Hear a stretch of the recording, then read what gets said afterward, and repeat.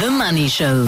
Business Unusual With Colin Cullis. So Business Unusual, Colin Cullis tonight. It's huge disruption to American fuel supply. We've seen people go to fuel pumps, to gas tanks, to gas pumps, and filling plastic bags, shopping bags, checkers bags with petrol. I mean, insane scenes in America. It was, and just to add to the insanity, Bruce, and good to report that those plastic bag stories that were circulating, they're thankfully not from this incident. The one was from 2019 where somebody just thought it was a thing to fill a bag with petrol, like what could go wrong? And a similar one that I saw was somebody putting it in their boot, which was an incident happening in Mexico where apparently stealing petrol and sticking them in bags was the way to go. But that just goes to the craziness of this and the extent of it, because you're right. That pipeline, 8,000 odd kilometers of it, delivers 477 million liters of petrol up and down the east coast of America. The company Colonial Pipeline got hit by cyber criminals. DarkSide, the DarkSide Group is their name. And the reason I want to pick up on it is because DarkSide didn't mean to hit such a big target. That was not their intention. They're not looking to try and make any statements about Colonial being in their names, and so we should attack them. They weren't looking to compromise American infrastructure, although a lot of people probably are trying to do that. They were simply looking to make money and found the wrong target.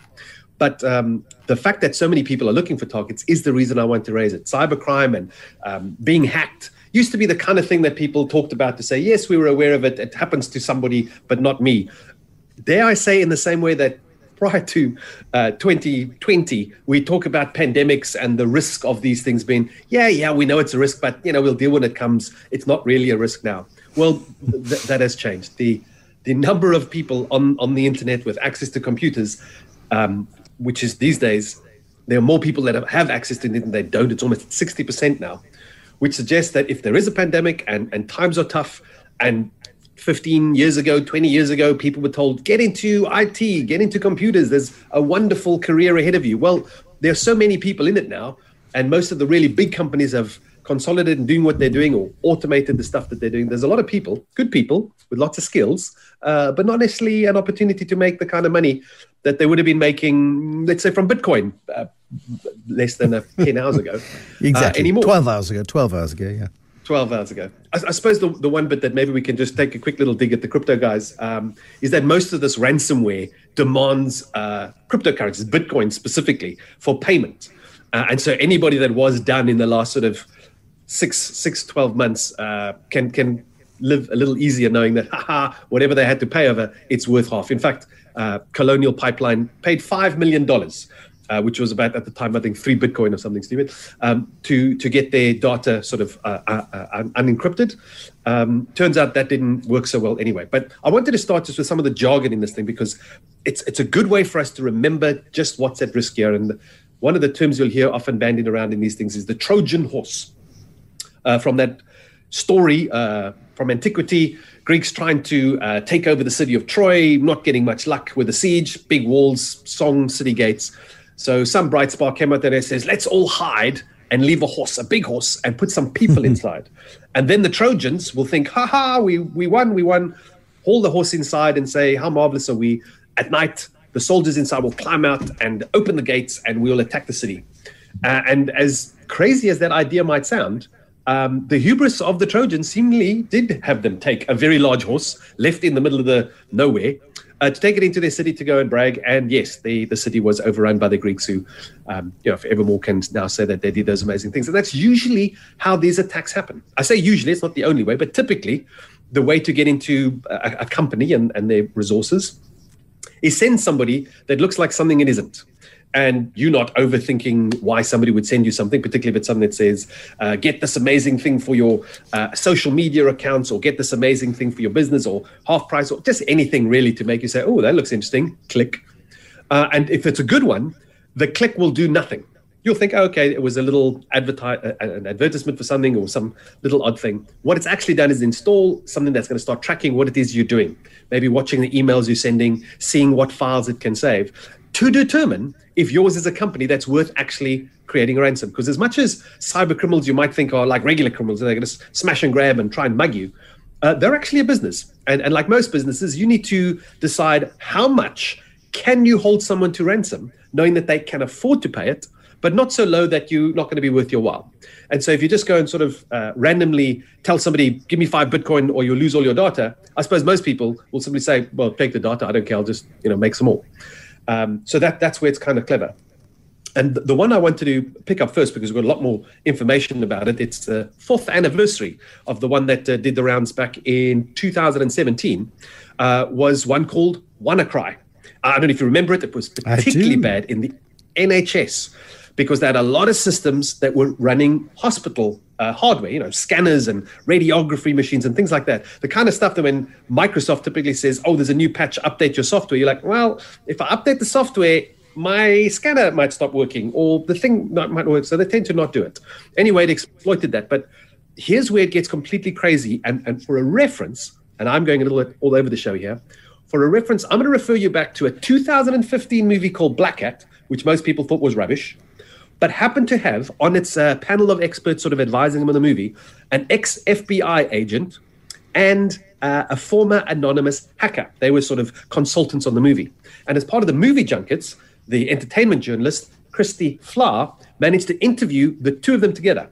And a quick aside, Kirsty Flower is the one that's basically caused the Golden Globes to be kicked off of air next year because of not allowing her in. But she managed to sit down with these two and ask them, who are we most at risk at? Now, the first voice you're going to hear is the former anonymous hacker. The second voice you're going to hear is the FBI agent. Take a listen to who they think we're really at most at risk from. I think the biggest threat's the FBI, the NSA, and their counterparts in foreign governments. I mean, these are all essentially, companies, right, that try to justify their budgets in various ways, often by scaremongering.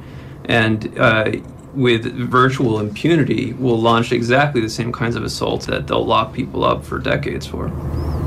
Well, I obviously disagree with that. I don't think that the government's the worst entity in the world. I mean, there's plenty of criminals out there, and there are plenty of unscrupulous people out there who are launching attacks, real attacks that we see all the time. And, understandably, security and privacy are opposite ends of the same spectrum, right? So there's always going to be in a democracy, I would hope, a healthy debate between what the government needs to do to protect us and, the rights of citizens.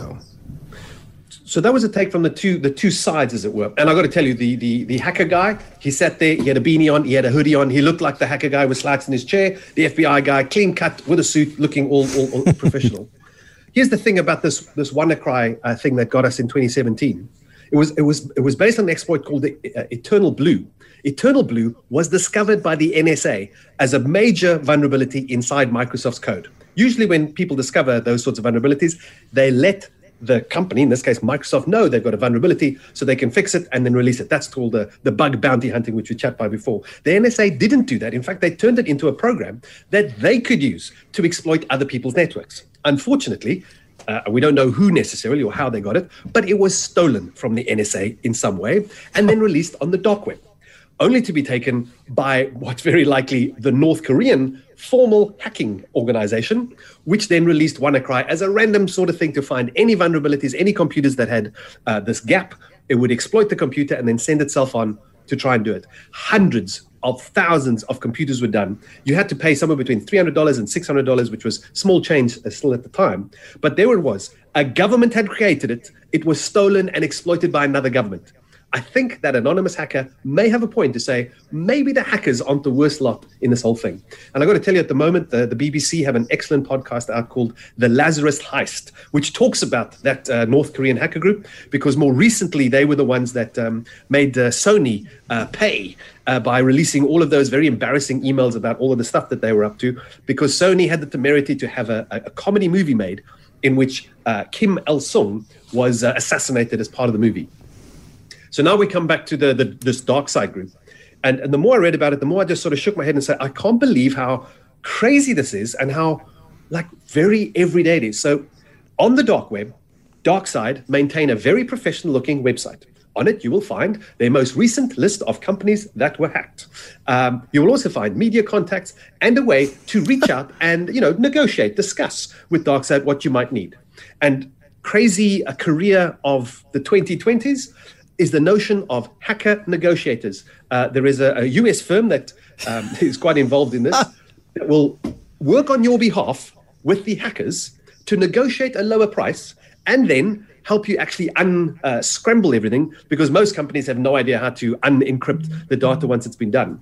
It also comes with the thing that a lot of companies are not allowed to deal with hackers, but they can deal with another legitimate business that happens to do these things, and so that's how they engage them, which makes it all seem so above board and normal. In fact, when somebody, unfortunately gets a horrible message popping up on their screen these days that says, all your bases are ours, your machine is encrypted, pay or else, you probably just pick up the phone book or something, not that it'll be a book anymore, but go online, and you'll find a whole list of people who will say, yeah, we can help you do all of these sort of amazing things. Well, anyway, the crazy thing with DarkSide is that, as I said earlier, they wouldn't want to attack a target as big as this, because it has attracted a lot of scrutiny now from the US authorities. Enough that DarkSide themselves has been shut down. Their servers are gone. Their crypto wallets have been frozen and the money has been removed. I don't know if it was them that got it out. $90 million, if the reports are to be believed.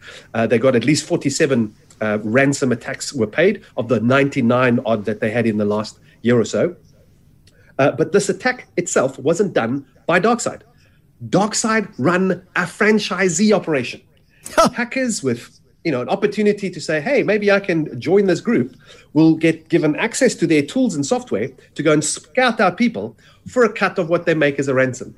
And unfortunately, the shift has moved from what that was with the WannaCry, which is a sort of a spray and pray type thing, look for vulnerable machines and see where we go, to now it's a lot more targeted. They're sort of picking and choosing their targets. Because again, if you target somebody too big, you're going to attract attention, and then you're going to have the authorities on your back. If you target a relatively small company, they won't know what to do. And even if a small company did have to go to the authorities and say, my company has been hacked, please won't you help me? They're going to say, like, man, for all of the other things I've got to deal with today, that's hardly going to be the biggest thing I have to deal with. Well, having said that, and I know Wendy's going to be looking at insurance, the twist in the tail for me is that insurance companies have taken to offering companies cyber security insurance. It would cover the cost for recovering your data and even the cost for the ransoms. France has introduced legislation that says they're not allowed to do that. And so the insurer AXA had recently said, okay, we're not paying ransoms anymore in France. Days later, their Asian operations got hacked, ransomware attacked, probably for the exact same reason. Protecting your businesses, I'm not going to get into that. It's quite technical, but not as hard as trying to decrypt your data or pay somebody in Bitcoin. So much rather go that route. And the second one, of course, is us. We are generally always the weakest links. And so let's not be like the Trojans and look at a shiny horse out the city gates and say, ooh, pretty, come on in. Yeah, exactly right. Colin Cullis with Business Unusual. Thank you very much indeed. Oh, the dark world of these cyber criminals and the fact that they run their businesses like regular enterprises and they're even franchising operations. It blows my mind.